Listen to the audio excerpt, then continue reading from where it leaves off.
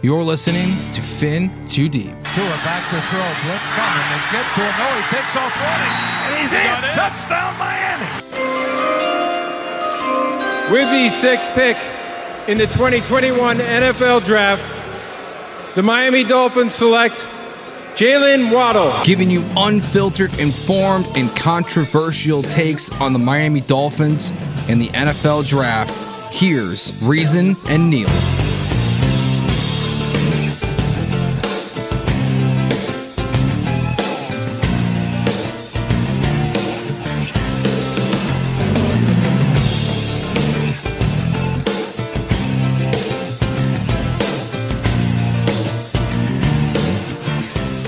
Welcome back, everyone, as we dive Fin Too Deep. As always, we're your hosts. I'm Reason. That's Neil Driscoll. Neil, we are in the midst of, there's so much news out there. There's conflicting reports. We hear things, other people are out there reporting different things. It's just we're in such a state of flux right now as the Miami Dolphins continue their head coaching search. A lot of teams like the Giants, for example, are getting to their second interview stage. We're not even there yet. How you feeling as a Dolphin fan, and how's everything going in general? Because it's been about 2 weeks since people heard from us. Yeah, I think what we've seen is that the Dolphins are playing this a little slower. They're doing their due diligence. I think they have a really defined list and kind of power ranking of how it stands right now. And I think that there could be a kind of an ace up the sleeve down the road here, and I'll explain that. But, since the beginning, you and I have both heard consistently that Brian Daboll is one of the guys leading. And, I think we've also both heard that, like, one of the fallback options if things don't go their way is Vance Joseph. So, I'll be honest, for me, we both have talked about it. We've both heard the same rankings in terms of Daboll 1, Quinn 2, McDaniel 3, and then Vance Joseph falls someone in there at 4 or 5 if you want to include Thomas Brown. Right, and that's where, like, for me, it's like you can't hire Vance Joseph. There's nothing personal against the guy, but that just is such a lackluster move. This is a changing of the guard, right? Downgrade, right? Yeah, you need to change, the guard, and I'll eat some crow. I was very critical of the Brian Daboll potential hiring.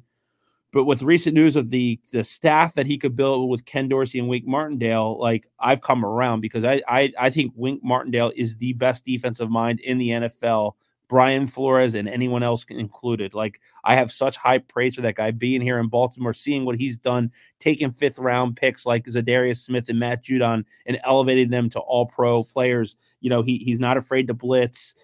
He's strategic with it. He can create pressure from all angles. I just love the totality of what that coaching staff would look like. And what I've heard pretty contrary to some of the things I know a lot of people have put stuff out there that, like, Brian Daboll's worried about to a ceiling. I have heard the complete opposite. Exactly. That's the reason that Brian Daboll would want to. That's one of the intriguing reasons I've heard for Daboll wanting this job is to reunite with Tua. Yeah, and he believes in Tua, and at the end of the day, we know the Giants are pushing for him, and at the end of the day, like, he's a smart guy, and he's going to make sure that he picks a situation that works for him. I don't think there's anyone questioning who he values at the quarterback position between Tua and Daniel Jones. Oh, it's not even close. Yeah.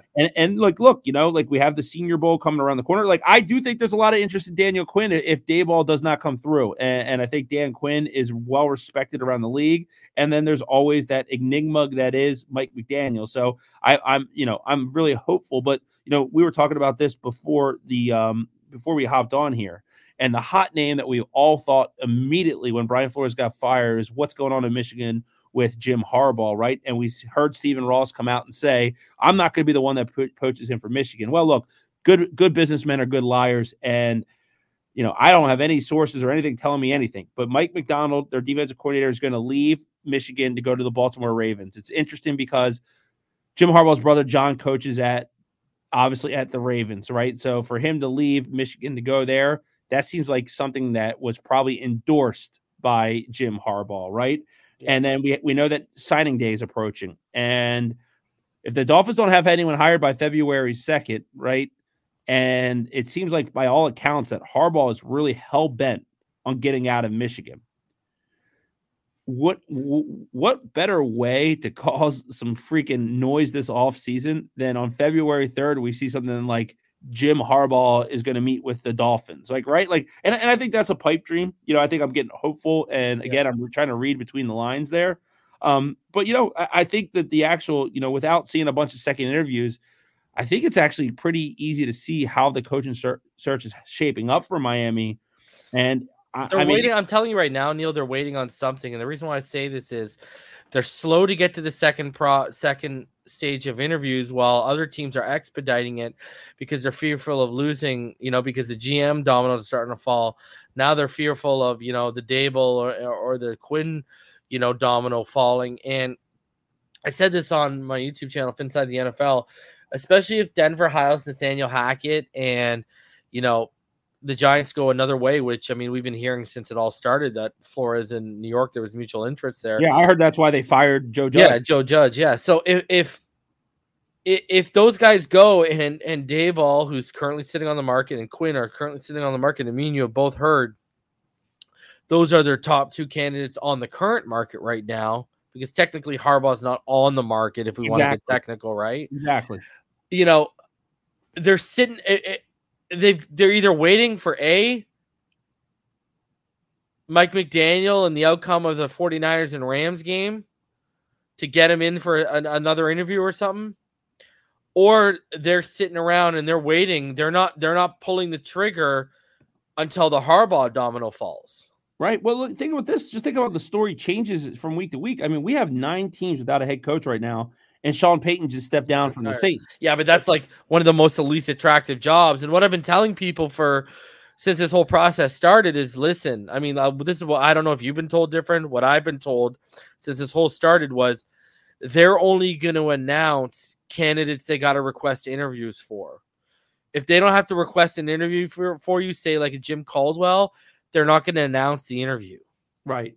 I've heard they're very tight to the chest on this. Well, I know a lot of people get upset about it, like they have to tell us, but like if you want any competitive advantage in a competitive landscape, the less information that's public, the better for your position, right? So, and you know why I'm not buying the Vance Joseph thing, Neil?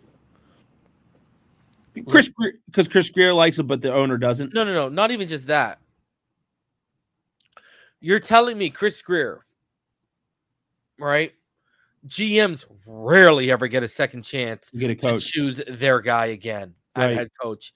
You're telling me he's going to hinge it on a guy who has an 11-21 NFL record, and even though he's been a head coach for 2 years, you don't know if he could put a staff together because his 2 OCs, Musgrave is coaching at Cal, and McCoy isn't even in the league anymore, and he averaged 18.1 points one season, like 20 points the other season. You think he's going to hinge on that? Dude, if we come on here next week and Vance Joseph is head coach, I'm going to bring a psychiatrist on air to help us, because I think you and I both will need to be talked off the ledge. I mean, like that would be just such. But that seems like the misinformation one. I don't think he would be, dude. If this guy's dumb enough to hinge his career on that type of candidate, you should fire him right now, anyways. Right? Yeah. You like shouldn't even have input. Just fire him. And another thing that's come out. And, coaches are reluctant because they believe Chris Grier could be gone in a year and two. And the other thing is Ross. He's 81. All right, let's keep it real for here, okay? I said this on my channel yesterday. I'm going to keep it real here, okay? I'm going to have this conversation with you. Let's keep it real for a minute about Ross. He's 81. He's going through a divorce. Right. What's the average life expectancy for the American male? 82. We think too much alike, because I was literally Googling that when you said it. And let me see here. I'm just checking. The average life expectancy is like what, like 82 or something? It was 78. In 2020, it was 82.1. Okay, so we're like a year away from him matching the life expectancy. And I'm just keeping it a buck here because I'm going somewhere with this, Neil, and I want to hear your opinion on this. So this guy, let's call a spade, Neil. He can kick the bucket any day. I mean, you see him when he goes in his suite, when he slouches down in his seat. It looks like he's putting one foot in the grave anyways, okay? Like the guy, let's just call a spade, all right? And let's say if you're going to be a Harbaugh, for example. Let's say you want a Gruden type of deal for 10 years, okay? The issue now becomes Ross ain't going to be here for 10 years. We're all really going to hinge on him. We're really going to bet on him being the owner still at 91. And now we run into the succession plan. And where I'm going with this, Neil, is if this Bruce Beal Jr., the CEO of Realty or whatever, what are they called? Realty. The guy who's in waiting. Yeah. He's CEO of Realty Enterprises or whatever it's called or whatever. Their New York business. The succession plan that's been approved for years. Neil, what if he doesn't like Harbaugh? And where I'm going with this is, am I crazy to think that at 81, if this guy is really going to be the successor, maybe even if he doesn't have input, he should be sitting in on the coaching search? Yeah, because he could be here in 3 or 4 years. And what if he walks in, Neil, and it's a matter of Harbaugh is building a winner, but him and Harbaugh just rub each other the wrong way, and now conflict starts, and Harbaugh or whoever it is that's built the winner is out the door because the new owner don't like him. You see where I'm going with this? Like great organizations, Neil, get ahead of the curve by, not getting the approval, but getting the nod from the guy in the succession plan that, yes, if I take over, and everything's going successful, I am 100% on board with him to keep it. With the Steelers, you look at these great organizations, I feel like they would do that. Whether he's, healthy or not at 81 years old, you got to think that he's probably got 3 to 4 years max as the owner of the Dolphins left, in whether he retires, whatever that is. So he wants to see a winner so bad. So that's when one thing I'll say is when everyone's like, oh, I don't think the Dolphins are going to spend in free agency. Oh, I think they're going to spend. I think they're going to spend big. I think they're going I think they're going to shake the foundation of their offense in free agency and then become dangerous in the draft. But what I'm going with this is look at Green Bay. How many coaches have they had in the last 40 years? Okay. Go look at the Steelers. How many coaches have they had in the last 30 years? Okay, let's even go, I know he's one guy, but the Bills, sorry, not the Bills. The Patriots. Belichick. How many coaches have they had in the last 25 years, right? Even the coaches before Belichick got them to a Super Bowl, you know what I mean? Where I'm going here is you don't see a lot of turnover, and when you do, the new guy who walks in is there for how long? Look at Cincinnati. We can all rag on how bad of an organization they were because they look like a totally different monster right now, even though I think they might get blown out this weekend. But look at how long they stuck with Marvin Lewis because he was constantly getting them to, because they were trying to build the culture, build a team. Let's go look at the Ravens. How many coaches have the Ravens been through over the last, since they came back into the league as an expansion team? 3 since 96. March of Broda, Billick, and Harbaugh. See where we're going here a little bit, my friend? Continuity, right? And what we're staring down the barrel of is, even if we get the guy right, luck as a Dolphin fan is in 3 or 4 years when Ross steps away, the new guy comes in and says, yeah, I want my own guy. Well, you're bringing up a good point because it's one of those things that how big of a hire this is. And we've been here before and we've failed time and time again. Next Shula, bro. We're not trying to worry about a head coach for 15 years, bro. You're not hiring a coach for Tua. You're not hiring it you're hiring it for the entire organization, right? Future.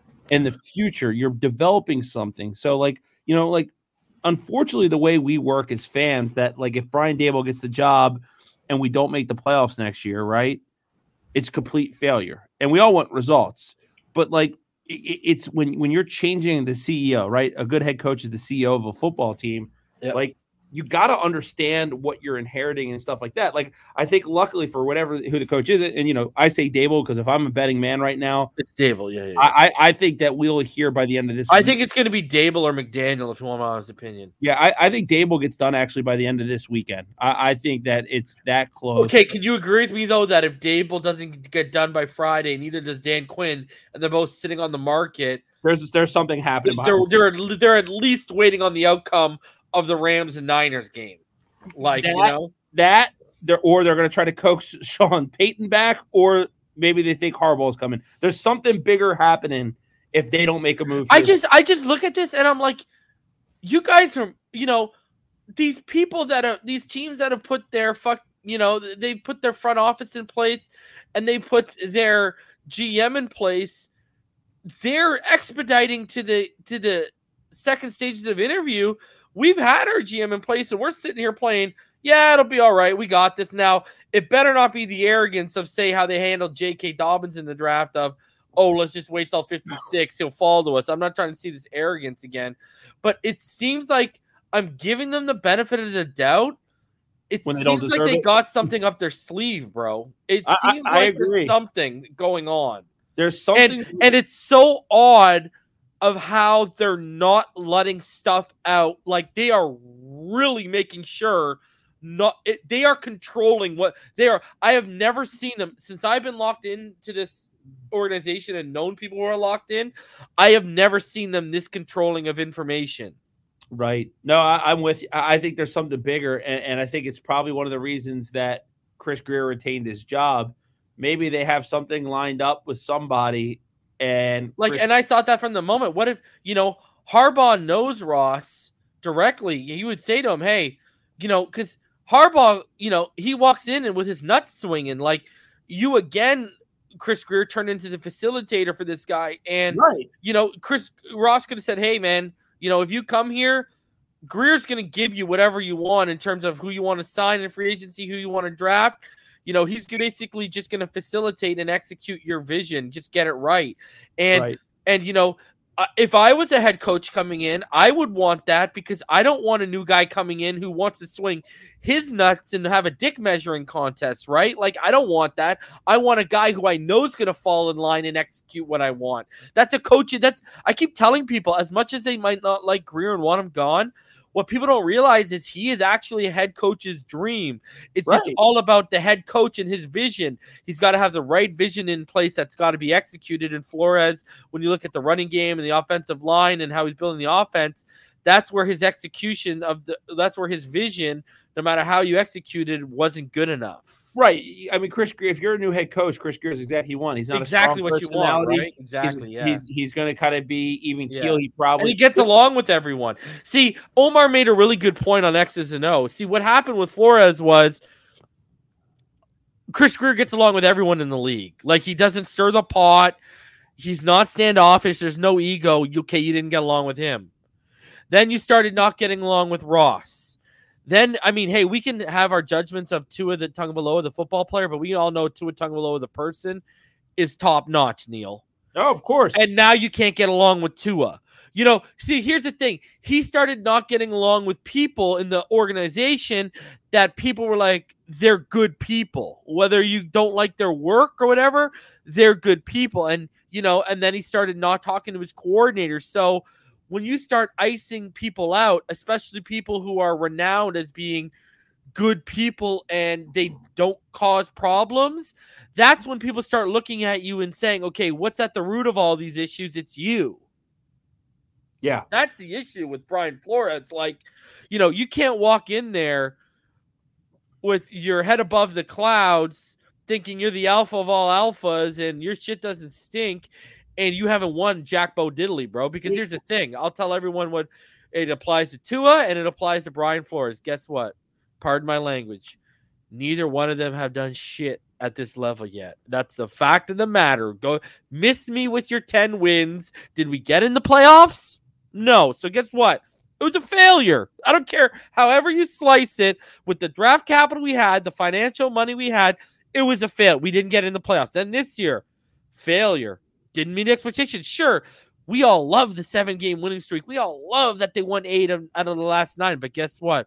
Because of this man's hand-picked and hand-selected backup quarterback, Mr. Jabroni Brisket, and because of the final 4 minutes of him getting out-coached by Urban effing Meyer in Jacksonville, and when Tua left I don't care about people want to go on about the 2 interceptions against Atlanta. Well, guess what? Last I checked, he threw for 291 yards, and he threw 4 touchdowns. He doubled his interception total. He still had a 2-to-1 touchdown interception, and he had one of the best fourth quarters of his whole career. And he said, hey, Brian, you're the defensive genius. I know for a second week in a row you won't blow it and allow a winning field goal to a team that's inferior than us. And what happened? They go into zone and they just give Kyle Pitts the middle of the field, a team that's predominantly built for man coverage goes into zone when it matters, and they get a field. So you could literally tie all of Jacoby Brissett's losses, the Jacksonville loss, and the Atlanta loss, because, hey, everyone told me we had an elite defense under Brian Flores. The last I checked, against Jacksonville was one of the few games this year, if not the only game, where Trevor Lawrence looked like a legitimate number 1 overall pick on the football field, okay? And that happened against your elite defense because, again, you were in your little zone phase where you didn't want to go your predominantly man and show these exotic coverages in close games where you could have. And you could have shaken rookie quarterback like that guy. He would have been shaking in his boots if you would have given him the looks you were giving Lamar Jackson and such after that. But, you know, you look at that, it's kind of crazy. If you look at the 7-game winning streak, bro, the Jabroni Brissett losses and the Jacksonville and the Atlanta loss, you can hang them right on Brian Flores. Well, we've been talking about it since it happened, man. We all, like you and I on this pod, have said numerous times. And we got our wish, Neil. When we were losing, we were calling for his head. We were calling for his head when we lost, Neil, and we got it. Right. No. And that we both said that Jacksonville loss is going to come back and haunt us because you just can't lose to those bad. Yeah, but look at what we just named, bro. All the Jacoby losses at Jacksonville, Atlanta. The thing is, dude, we can name like 5, not just 1, right? That's the issue. Literally, Neil, other than the Tampa Bay game, Tua would have won every other start Jabroni Brissett had. Well, people will think I'm crazy when I say this, but the Dolphins are a lot closer than people think to being a formidable playoff opponent. And that's why this offseason, this is not a rebuild. This is going to be a reset, and it's going to be retooling. It's going to be a quick reset. You know, you don't even have to pull the cartridge out and blow on it like the old Nintendo. Reset, like a soft reset. Yeah, right? it's not like when I played Baseball Stars for Nintendo and I had to pull that bad boy out and blow on it, and hopefully it would work, right? You know, this is, and you know what, man? You have the ability to go buy the right ingredient. So what they should do, and I know we're in agreement here, right? Like, look, the Deshaun Watson thing to me is dead. I don't care what Danny Cannell said today. From everything that I've been told since Brian Flores is gone, Tua's going to be the starter. Tua's going to be the starter. And like that's going to happen. And he's going to have everything that we use as content or context or an excuse or whatever you want to label it. I think they're going to spend that offseason addressing it. And that's going to be the coach, Daboll, Ken Dorsey. That addresses the bad coaching that he had on the offensive side of the ball, right? They're going to invest in free agency in that offensive line. And I can tell you legitimately. The defense is basically already built. You don't need to spend anything. Right. I can legitimately name 20 wide receivers that I want on this roster that are going to be available via free agency, trade, or the draft this year. So, and then we need a bell cow running back. Enough of these guys that can't make people miss, can't create. You know what I think, and you know what I've been told, Neil, that they're not going to tie to his success directly to the coach's hip in the sense of they're basically going to give him a year evaluation with spending all this draft capital, draft-wise and financially, and they're going to basically reevaluate it and say, do you want to move forward with this because we have 2 first-round picks? We can go get your guy. And the smart thing about that is that quarterback draft class is way better than this one. Like, of course, you know, a guy I'm really high on coming out of that class, Will Levis out of Kentucky. I think people need to. He transferred with the Louisiana. Where did he go? Louisiana Tech or? People need to watch this kid, man. Watch this kid. This is, you know, I was raving about him on my show yesterday. I had a couple of people DM me. I guess they listened to me and they said, you know, I heard you talking about him. I looked into him and they're like, holy crap, I'm sold. You know, 6'3", 230, really great arm, great touch, and he's mobile as hell, bro. Yeah, so I mean, there's some good quarterbacks. There's some good quarterbacks. Bryce Young, you know, Spencer Rattler will be available that year. Grayson McCall from Coastal Carolina. Yeah, who could have came out this year, right? The Ohio State guy. DJ Stroud is who you're talking about. Yeah, Tyler Van Dyke out of Miami will be available. There's going to be a bunch of guys coming out that year. It's a better class. You know what I mean? Like I told you, the only guys I think worth investing in this class, if you're going to go that route, which I don't think they're going to, because you're going to take the guy who's been in the league for 2 years already and see if he's got. Yeah, I don't take a guy in this draft over Tua. Not one. No, and the only guys that I think would make sense if you're drafting, first of all, I'm a huge Sam Howell. He's my number one quarterback, but my number two quarterback, because I'm not letting the Herbert tool set bite me in the ass again, is Malik Willis. Yeah. And so I could understand that, but I think there's more polished guys coming out next year. And I think Dable specifically, like you said earlier, I've heard Tua is actually one of the intriguing factors for him in this job. And that's what's one of the factors that's actually drawing him. He loves Tua's family, right? Dable is like, Dable, I've heard he kind of has like an attitude. He's kind of a hard ass, but like he loves Tua's family. Like, here's the thing, like he's a hard ass but he's also a player's coach. Flores wasn't a player's coach. That's the difference in them. Well, you just outlined about how to approach Tua, right? And let him prove it this year. Like, look, that's what the Ravens are doing with Lamar Jackson, and that's what the Browns are doing with Baker Mayfield. Like, but like, dude, you got to build, like, people got to realize, A, you got to fix his mechanics, and B, you got to get him mechanically consistent. B, you got to help him consistently read at all three levels a little bit more. And C, you got to help him determine, this is going to sound funny, but you got to help him be bettering at determining when to predetermine a throw, is what I meant by reading all three levels. And then C, here's the biggest factor, because people don't realize 90% of that position is what I'm about to say.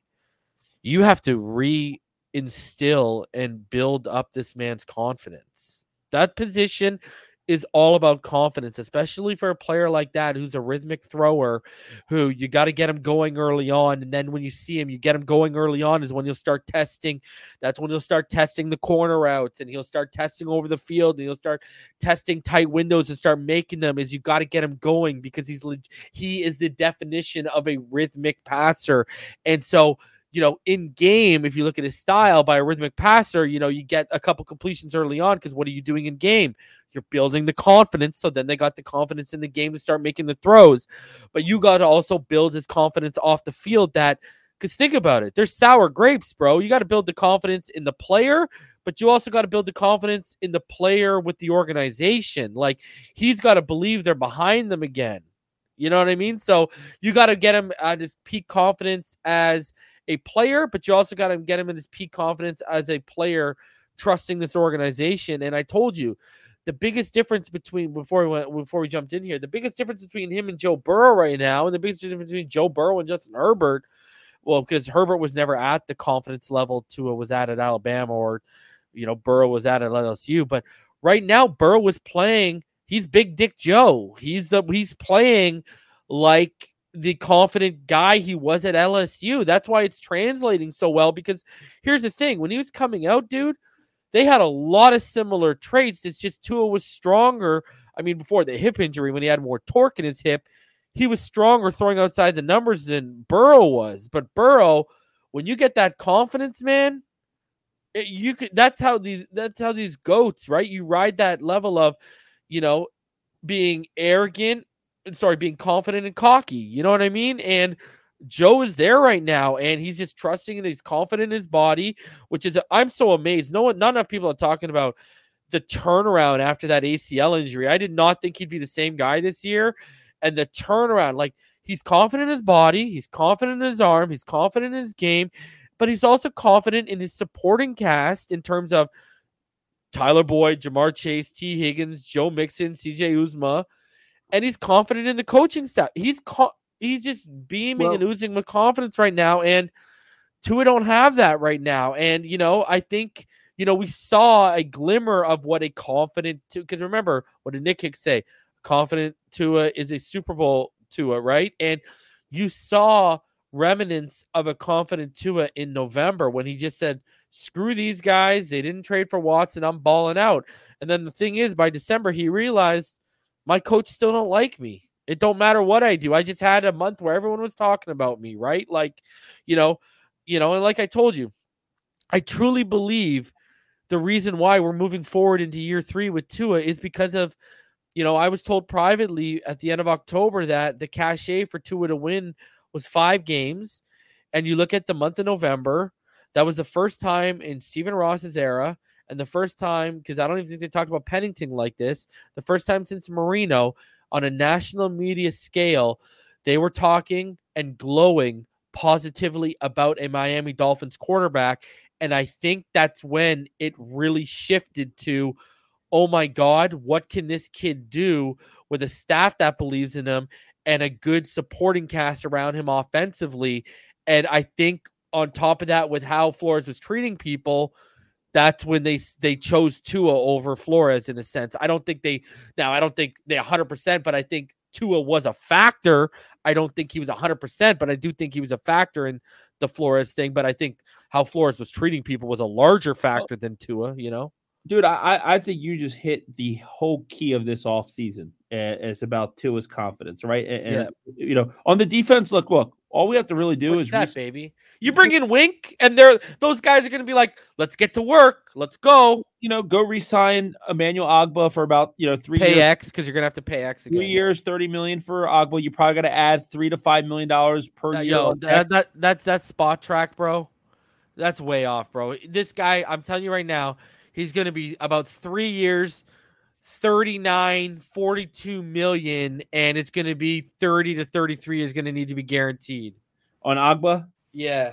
Yeah, I mean, he's going to be 13 to 14 million a year, and you're probably going to have to guarantee about 10 million of that a year on average. So that's where I'm getting my number. If he's 14, I could see you guaranteeing about, 32, 33.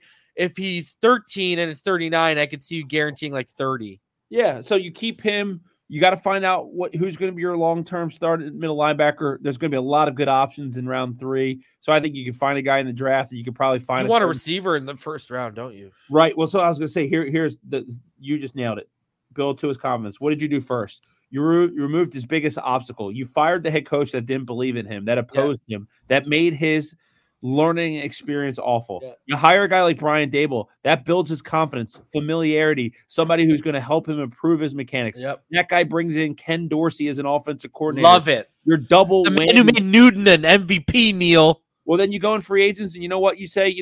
This isn't traditionally what you're supposed to do, but I'm going to go out there and I'm going to bring in Terron Armstead and Ryan Jensen. I'm going to get two Pro Bowl caliber guys, Robert Hunt, Ryan Jensen. Would you go after Trent Brown if he's available leaving New England? Nope, because in the draft, you know what I'm doing? I want a receiver in the first round. So give me, if Treylon Burks is there, which I don't know if he will be. The Debo clone. Chris Olave. Give me Jahan Dotson. You better name my boy, because we don't need Jahan Dotson. I don't need London. Drake London. I don't need 5'10", 5'11", 180 pound Jahan Dotson. I got Waddle. What I need right now is the Drake London. He's got to be there, though. I know, but right now I need to get into the 6'1" to 6'3" frames and guys who are over like 210. Well, here's another guy, George Pickens. If he's there, is a great player. From Georgia? He's a great player. He's got a ton of upside. He could be one of those next A.J. Brown type players, right? Yeah. And then in round 2, double down on the tackle position. Get me Daniel Fillet from Minnesota. Yeah. Your offensive line would look Terron Armstead. I don't care if it's let Austin Jackson, Michael Dieter, and and Abraham Lucas are my favorite right tackle options. And then at center, you have Jensen. Right guard, you have Robert Hunt. And then you have Daniel Filele at right tackle. You've reshaped the offensive line. You've given to another weapon in round 1. Go bring his buddy Mike Gesicki back on a 1-year franchise tag. Make him prove it. And then you go out there and you find a bell cow running back for him. And honestly, I don't even care if you have to trade a draft pick for next year, a second or something, to get a starting quality. Maybe Alexander Madison, who's out there from Minnesota, is a guy that I like. But you go do those things and you're building to his confidence before he even takes a snap in the preseason, right? You're removing his obstacles. You're giving people that believe in him, and you're adding talent around him. Those are the things that's going to build to his confidence. Tua knew for most of this season that the head coach, who he probably thought at that time was going to be around for a while because, for whatever reason, Flores did win in Miami. So Tua probably thought that wasn't going to go away. Now it went away. That is a huge statement from Stephen Ross and Chris Greer in support of Tua. That is the story of the offseason for the Miami Dolphins. They chose Tua Tagovailoa over Brian Flores. Now, Flores treated a lot of people like crap and all that stuff, but that happened for a long time, man. I think the way he treated Tua was actually something that stood out versus the normal a-hole he was to other people. And I think that what you said is the key to this offseason. if we get out there and we get to it, I don't know if we'll ever get the level of play that we saw at Alabama, because that was Tua performing like we've never seen a player perform in the perfect situation. In the NFL, it gets messy, but Tua still could be an upper echelon, top dozen starter quarterback in this league. I'm telling you right now, the In a problem good is his situation. hip. The problem is his hip right Yeah. now. He's not getting the same, like if you go look at some of the throws he used to make, he's not getting the same torque and velocity from that hip, because people think it's just the upper body, it's just the arm. No, it comes from that. It's a kinetic chain. It comes from that hip. And the thing is, this is where I'm at. In year 3, I truly think we're going to get a grasp of whether he's got serious durability issues. And I think we're going to get a real grasp. I think, talking with Nick Hicks and everything like that, and the training regimen they're looking at this offseason, I think you're going to find out if he's ever going to be, because let's be honest, he's not the same athlete he was. And I think you're going to find out if he's ever going to get back to that Tuscaloosa body, and he's going to get that same torque on the football, and he's going to get that. He's going to have that same athletic ability. I think we'll have a really good sense of it. Like if we see, if we see a leap in terms of his physical stuff, his physical traits this year, then I think he's going to get back there. If we see like a small smidget incremental increase in his physical limitations, then I really worry, is this going to be a thing where it's not till year 5 or year 6 or we never see it again because arthritis starts to kick in. You know what I mean? Well, I think the injury is one of the concerns I have, but I think that one of the things that really hampered Tua last year really was that Brian Flores had the training wheels on him, and it directed his staff to keep a game plan that was very protective and made Tua a game manager. Like, we need to open this up and let the kid take shots. We need to let him fail if that's what's going to happen. He didn't get to do that. I really don't believe we let him be a quarterback that he wanted to be. Obviously he doesn't have a Justin Herbert arm, but we still saw him make throws to Jalen Waddle that very few quarterbacks can make in this league. But either does Burrow, right? Well, yeah. So, honestly, look, I do think there's something about the big arm quarterbacks. After watching Josh Allen, Pat Mahomes this weekend, yeah, for sure. I don't even smoke it. I needed a cigarette after that. And I do want to touch back on that draft thing, because I actually have a total different outlook. I love Treylon Burks, 6'3", 225. I love me. I'm a huge Drake London guy. And 6'3", again, 215, I believe. And then, a guy who I like, who I think might be there in the second too, I'm going to talk about, because for me, here's where I'm at. I think you could get Allen Robinson on the open market for a complete steal because of how underutilized he was this year. I think Devontae Adams is going to go wherever Aaron Rodgers is.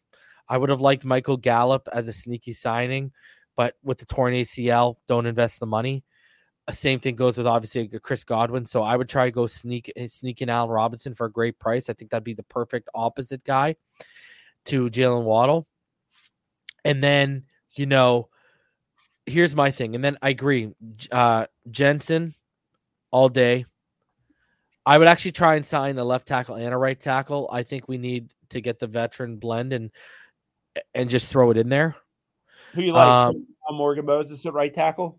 I think Morgan Moses would have given us would have been such an upgrade this year. But I love Daniel Fallal and I love Abraham Lucas. I've loved Abraham Lucas for 2 years now. So I love the right tackle options, and I've loved Daniel Fallal because everyone who knows me and you'll start putting it together. For some reason, I love Minnesota guys. I loved Rashad Bateman. I loved Tyler Johnson the year before. You know what I mean? I just love Minnesota. So I've been watching Daniel Fallal for, since Tyler Johnson, really, right? So, Orlando Brown Jr. clone. Yeah. So, I wouldn't mind those guys, but I'd rather go 3 veterans and then stick in Hunt at right guard, Dieter at left guard, and let it roll. And then add Allen Robinson. And then here's where I'm at. In the first 3 rounds, guys, hate me all you want. I'm going to explain why. I'm taking the running back with a first round pick, and this is why. Don't give me the 3rd or 4th receiver on the board. I don't want the 3rd or 4th linebacker now because we're at 28 and 2 have already gone off the board. Don't give me the, 4th corner. I don't want, all, third and fourth player at all these positions, when we are at a prime spot to have our whoever you want at that position, whoever the top guy is on your board. If you're sitting there at 28, you are in a prime position where you will have you will have the selection of the whole field. So go get that guy, because let's be honest, 28 is a glorified second round draft pick, but the great thing is you get the 5th-year option. So unless this guy's Barry Sanders, 4 years, 5th-year option, and in the 4th year, after the 4th year, right, as we kick in that 5th-year option, we draft a guy and we rinse and repeat when he's about to hit 30. And that should be your philosophy at that position, because just get it on the cheap for 5 years over and over again. Just hit on it. If we're at 28, I think you can have, that's the one position that'll be on the board that I can safely say we'll have our selection of probably the whole field at that point. And hey, the Kansas City Chiefs screwed it up. If they would have taken my guy who I was banging the table for all year, Jonathan Taylor, imagine him in that offense instead of Clyde Edwards-Helaire, but I digress. And then in the second round is when I'd come and I'd get a guy. I'd get, if we don't have that tackle, go get that tackle. Or if we do have that tackle, like I said, I'd go get a guy like David Bell out of Purdue if he's still there. Yeah. You know what I mean? That's another, nice bodied big receiver. Or if I want to go a little guy and Dotson's off the board, I have him actually ranked higher than Dotson. Wan'Dale Robinson. Oh, Wan'Dale Robinson's awesome. From Kentucky. He's awesome. So if you want to get another quick guy, and you want to have, that's your slot guy with Bowden and then Waddle and Allen Robinson, whoever you signed there you go. Now our receiver room is deadly, bro. And you bring back Matt Collins on a cheap contract because he's one of the best gunners in the NFL and he can do stuff for you. And I like our receiver room, and you could bring your Gesicki on your little franchise tag and throw him in the mix. Then I'm really happy with our receiver room. And if we have a Breece Hall at running back, or if they like Kenneth, I feel like Mike McDaniel would love Kenneth Walker. I personally, my number 2 guy is Kyron Williams out of Notre Dame. Yep, love him. Or if they draft an Isaiah Spiller, you add that guy to the backfield now, and you got Allen Robinson, you got Jalen Waddle, you got, David Bell or Wan'Dale Robinson or Dotson in the second. And then, because I think Dotson's size is going to knock him down to the second. And then, and then you got Jensen, and Dieter and Hunt as your interior with Armstead and let's say Trent Brown at right tackle. All of a sudden, look at that offense, bro. All of a sudden, that offense, we've got a nice blend of youth and experience at the receiver position. We've got a nice blend of youth and experience at the offensive line. And we are allowing especially if it's like a Breece Hall, or a Kyron Williams, a legitimate bell cow young guy who roll with it, on a cheap contract that can rush for 900 to 1,300 yards per year. And Tua's right. And now, and here's the thing: if Tua doesn't work out, my friend, in 2023, go get me your new guy and plop him in that offense, and he's set. So it's deeper than Tua. By doing all that stuff, you're setting up, if Tua doesn't work out, you're setting up the next for long-term success. Yes, yeah. And you're setting up the next guy for success, whether you sign him or draft him, who steps in there. Do we have any breaking news music? Because I want to say something that just came across while we're on the show. One of the beauties of doing this live, but Pat Leonard from the New York Daily News has sent out something an hour ago that says, it's believed Daboll would inherit Dolphins defensive staff in Miami. Mention that here. So I know one guy in New York was the one that kind of posted something about Wink Martindale. I actually have heard that locally too, connected to Brian Daboll. But now we are seeing one reporter here for the New York Daily News saying that it's believed that Brian Daboll would inherit the Dolphins coaching staff in Miami, which I don't hate, but I definitely lose some of the luster of the hiring because I liked Wink Martindale so much. So that takes Wink off, eh? Yeah, well, let's see what happens. There's 2 different guys from New York, both blue check guys, writing for big publications, saying kind of opposite things. Don't know. I actually saw somebody else today that wasn't in the market actually talk about Daboll bringing Wink Martindale as well. Heard it here on the radio in Baltimore as well. So I don't know. I think that's just interesting. That popped out about an hour ago, so right before we hopped on here. Yeah, I just saw it. Yeah, interesting. I mean, look, Gerald Alexander is a guy that I want here. So, I try to find the silver lining in it. And look, everything until it happens is very speculatory, right? We all know that, but it's just I just wanted to get that out there while we saw it because we just spent a good portion of this pod talking about how much we love Wink Martindale. Who knows? But that doesn't take away Brian Daboll still brings that offensive mind. Hopefully he can still bring Ken Dorsey. We know this. They want an offensive coach, right? Like we know that. And the guy that it would be if it's not an offensive coach, I really think would be Dan Quinn. Yeah, but interesting development that just popped up while we were here. Yeah, for sure. Very interesting, man. So all right, let's talk about we've handled the draft, we've handled free agency. So your gut is, I know it's not a source, but your gut's saying you think if it's Daboll, it's going to be wrapped up by the end of the week. And then I think we can both agree if Daboll's still out there and it's not wrapped up, they're at least waiting for Mike McDaniel, and they could have something bigger, in the works, beyond Mike McDaniel if they don't. The longer this plays out, the more unlikely. The more it raises eyebrows. Yeah, exactly. Because, look, it's a competitive situation. I'm under the impression that Brian Flores is going to get the Giants job. He's interviewing for it tomorrow. I think they fired Joe Judge from him, and I think that's going to happen before the weekend.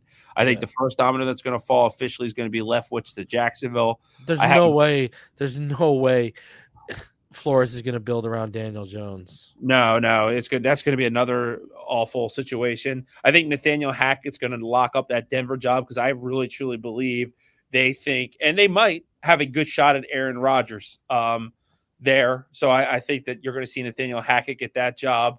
The Raiders is hard to figure out, Now, is that the one franchise where if he went, you'd be wondering if they're going to bring in Devontae Adams because they have Cortland Sutton, Tim Patrick, who they paid.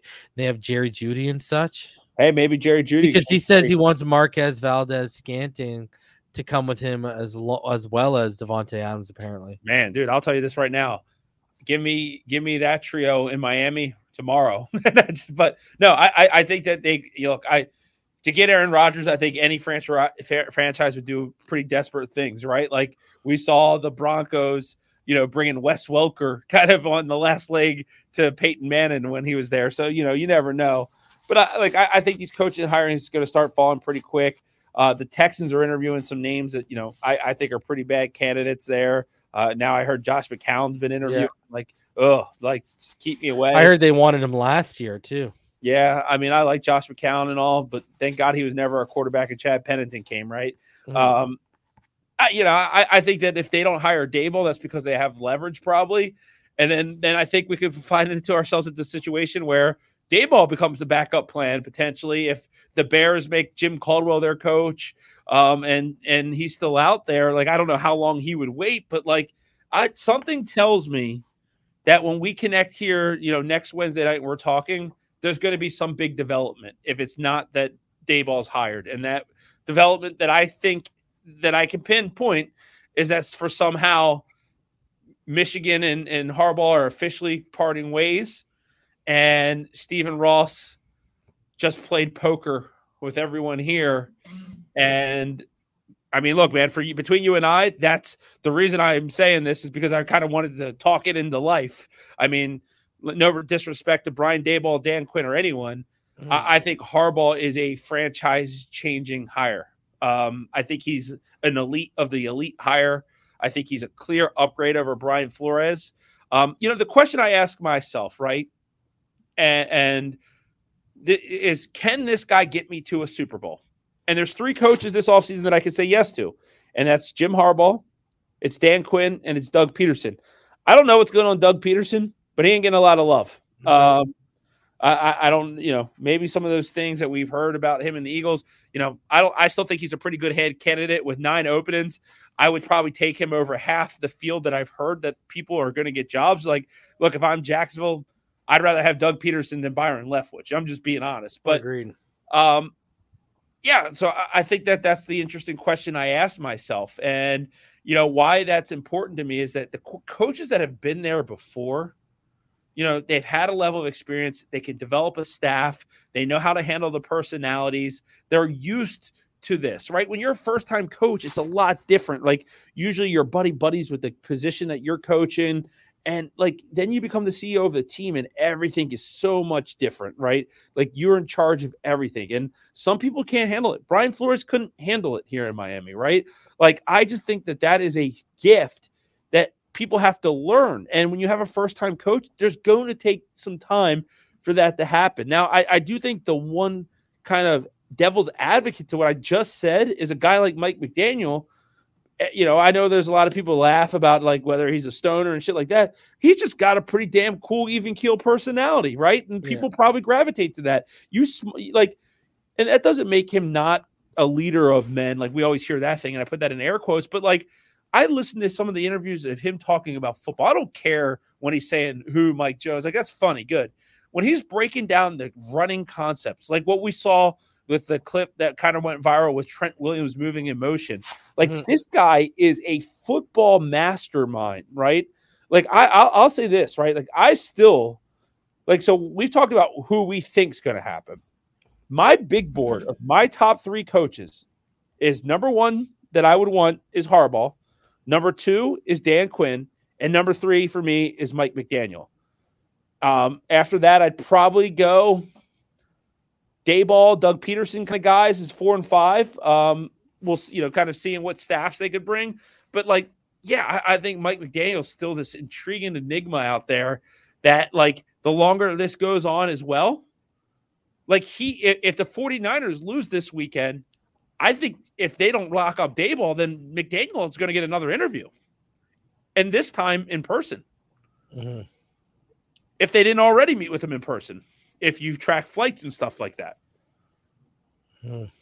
Yeah. Right? I mean, I'm big on the McDaniel. Like, I actually prefer him for going first time hire. I feel like that's a swing for the fences, especially now that we're hearing Wink's not going to come. What if we hear Ken Dorsey's going to stay as the OC? And that's the thing, man. Like, until you have all the information, I'll get called a flip flopper and people will want to attack me. And the truth is, I kind of change when information changes. Mm-hmm. So, like, I've been very clear that, like, Brian Daboll to me is like a C+ hire. Now, if he's bringing Wake Martindale and Ken Dorsey, that's a whole different grade. But if he's not, like, I don't know. But, one more thing to kind of cover, before we wrap up here, right? Like, we're talking about this need for a running back. So I'm going to talk about a hypothetical situation here. We know there's a team who just lost their coach to retirement. We know that they're $77 million over the cap. Alvin. Yep. Yeah, that's where I'm going. Their franchise quarterback, they don't have, and their starter, Jameis Winston, is an unrestricted free agent. So to get him to play is going to cost you what, $15-20 million at least. Mm-hmm.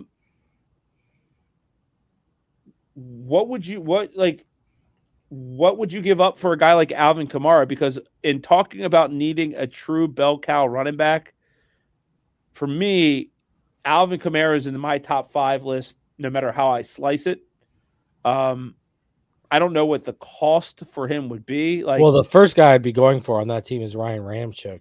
Oh, yeah, I was going to say, think about this as a hypothetical. Your first and second round picks this year and a second round pick next year for Kamara and Ramczyk. Do you do that? 110%. Yeah. Like, that's what I'm starting to think with this draft pick being where it is. Like, maybe the move is to move it. And I don't want to trade for picks for next year because I want to help the roster for this year, right? Like, I don't want to keep building draft picks for future drafts because, like, that might mean that we're not giving the appropriate resources that we just outlined to Tua to be successful. Like, maybe it's trading, like looking at the Packers and the Saints rosters right now, right? Like that to me is a huge opportunity to carve out $77 million in cap space. Means they're going to have to do something extremely drastic here. And I've never seen a thing. I'm reading this article that USA Today or around the NFL put out there, and every person in the damn in the replies is like, I wish the Dolphins could get Ramczyk and Kamara. Like I didn't even see this before I said what I just said, but like could you imagine? Like that might be the best way to build this team. Mm-hmm. I just think you got to be open to a little bit of everything. If Alvin Kamara is out there, like, I mean, have we had a running back in his caliber since Ricky Williams or even close? Like Ronnie Brown wasn't, right? Like, no, I will not allow Ronnie Brown slander on my watch. I like Ronnie. I like him, but he won Alvin Kamara. No, but that man is what made the Wildcat tick. Oh yeah, no, he was good. No, but you got to also think number 2 overall pick in the draft, right? Like, I like Ronnie Brown. Well, he's better than Cadillac. Yeah, he was, and Cedric Benson probably. But God, that's a name that you don't remember passed away, but God rest his soul. Cedric Benson, like I loved him. Remember when the Bears drafted him, right? Yeah, good player. But now, I just think that's interesting because, Ryan Ramczyk is probably one of the top 10 players in this NFL. You could literally trade for Ryan Ramczyk and then go sign Terron Armstead. Yep. Yeah. And then honestly, like your offensive line, like you get an interior dude somewhere and you're fine. You're signing him. Yeah. Like so. But hey, man, it's going to be a very, very interesting remainder of the week into the weekend. A lot of stuff's going to get out there. But we all know this, right? Once the first domino falls, the rest will come tumbling pretty quickly. I think that the first hire is going to be Leftwich.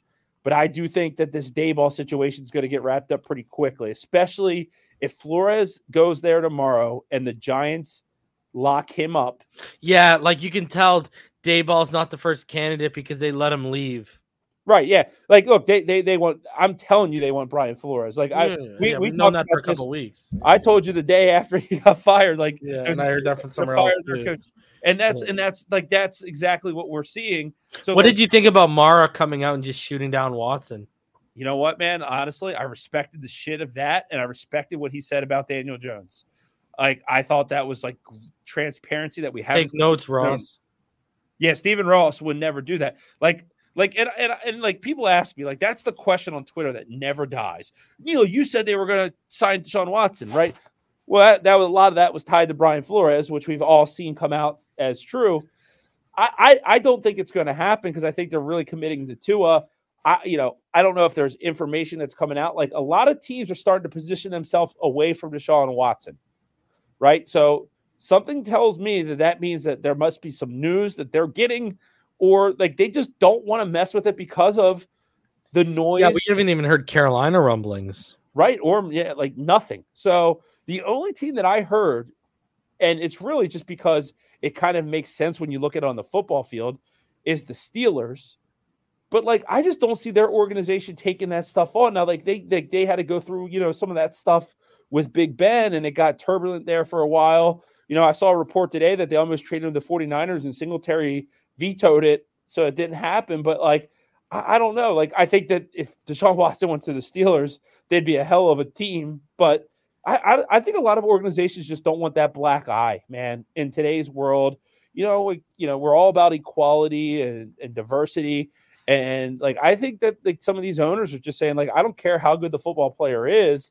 Like if these situations aren't getting cleared up, or they are going to go to criminal, like, I just don't want my organization to be associated with that. So I think that that's the indictment that we're seeing here, is that like, maybe these cases aren't going away. Because I would say, like, we're lying to ourselves if we don't think Stephen Ross wanted Deshaun Watson too. Like, we could throw Flores under the bus all we want, but like, Stephen Ross was in it on it too, right?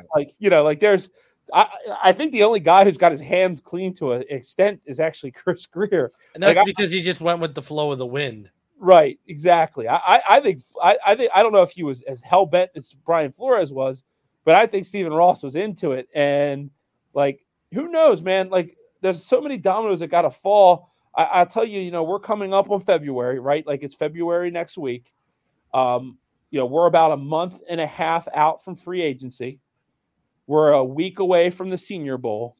So there's these milestones that are out there, and you'd like to have a coach. Like, you'd want to have a coach that's down in Mobile, Alabama for the Senior Bowl, right? You'd like to have someone down there scouting, because, like, if that's taught us anything in the last few years, like, that's a really good opportunity, right? Like, that's where we saw Herbert, just like take over that game. And the practices, you can really determine, like, guys like that people aren't talking about in first rounds now, like a guy like Logan Hall from Houston. I don't know if you paid attention to him a lot. He's like an edge defensive line hybrid, heavy hands, good player. He's a guy that's going to stand out there next week. He's probably a person that a lot of people haven't heard of, and he's going to be a top 50 pick when all is said and done, because he'll go down there and play well. A guy like Daniel Falele, who we talked about earlier, right? A mountain of a man, plays with amazing strength. I mean, he's just immense, man. Going around him, you got to go around him because you can't go through him, and going around him is hard because he's so damn big, right? So, like, you're going to see these type of players just stand out. And like, I love the Senior Bowl, and I hope we have a coach. Like, I still think we'll have our staff down there, but like, when you make a draft pick, right? Like, you want your coach, your GM, and I guess in a sense your owner to have like harmony between, like, this is the guy, like, this is a guy we all like, like, the more you check all those boxes, it's good. So, like, this is the time of year, man. Like, I don't know about you, but like, as a fan, I've grown to love it because, the Dolphins haven't played a lot of postseason football in the last 20 years, right? So it's a season of hope. We've entered the season of hope. Yeah, you go, look, dude, I would say this. Like, here's what's exciting, right? Would you agree with me that they have an opportunity to add 5 high-level starters between free agency and the draft? Yes. So, like, when you add 5 high-level starters to the roster that we had last year, we are on the verge, like, of like being what we're seeing with the Cincinnati Bengals. I truly think that we have that in us. So, like, you add 5 quality players, upper echelon starters. So, like, when I'm trying to talk about like what we saw out of Jalen Phillips, Javon Holland, and Jalen Waddle, like, that's our rookie draft class. If we can add 5 players the caliber of them this offseason with, like, I'm just naming. We've named a lot of names on the line and stuff, but like, God, man, like, that's what's hard not to get excited about. And people are always like, the old, oh, well, you play too much Madden. Well, look, man, I'm not making up that the Dolphins have $75 million, can cut 6 people that don't matter and get to $100 million. I'm not making up that they have a first, a second, a third, 2 fourths, whatever, 2 6th, 7th draft picks, right? We're not making that kind of stuff up. Like, that's the reality of the ammo they have. So, like, they got to spend it or they don't use it, or you lose it, right? Like, or it goes the next year. Like, keeping it in the bank. Chris Greer's in a lame duck position. He's going to spend every damn penny he can to make this team better. Yeah, because it's the bar next year is playoffs, and like, I don't care if you're a first time coach or not. That's the bar, right? Like, you agree with me, right, man? Like, that's the bar we're setting here. Yeah, agreed, man. So, all right, yeah, we're about to enter it, and we're about to enter the it seems like we're getting to the final countdown here. I really think we're getting into a stretch where I do agree with you when we circle back next week and do this again. I think we're gonna have some, we may not have all the answers, but we'll have more answers than we have this puzzle's week, gonna come together all week until next week, and I think we'll be able to get a good glimpse of where that puzzle is by next Wednesday for sure. Yeah. So, guys, until then, man, I hope everyone stays happy, healthy, safe, and blessed. Keep your eyes on all the social media outlets, because, it could happen at any moment. So, until next week, guys, we'll see you right back here when we dive back in Fin Too Deep. Until then, fins up all day, every day.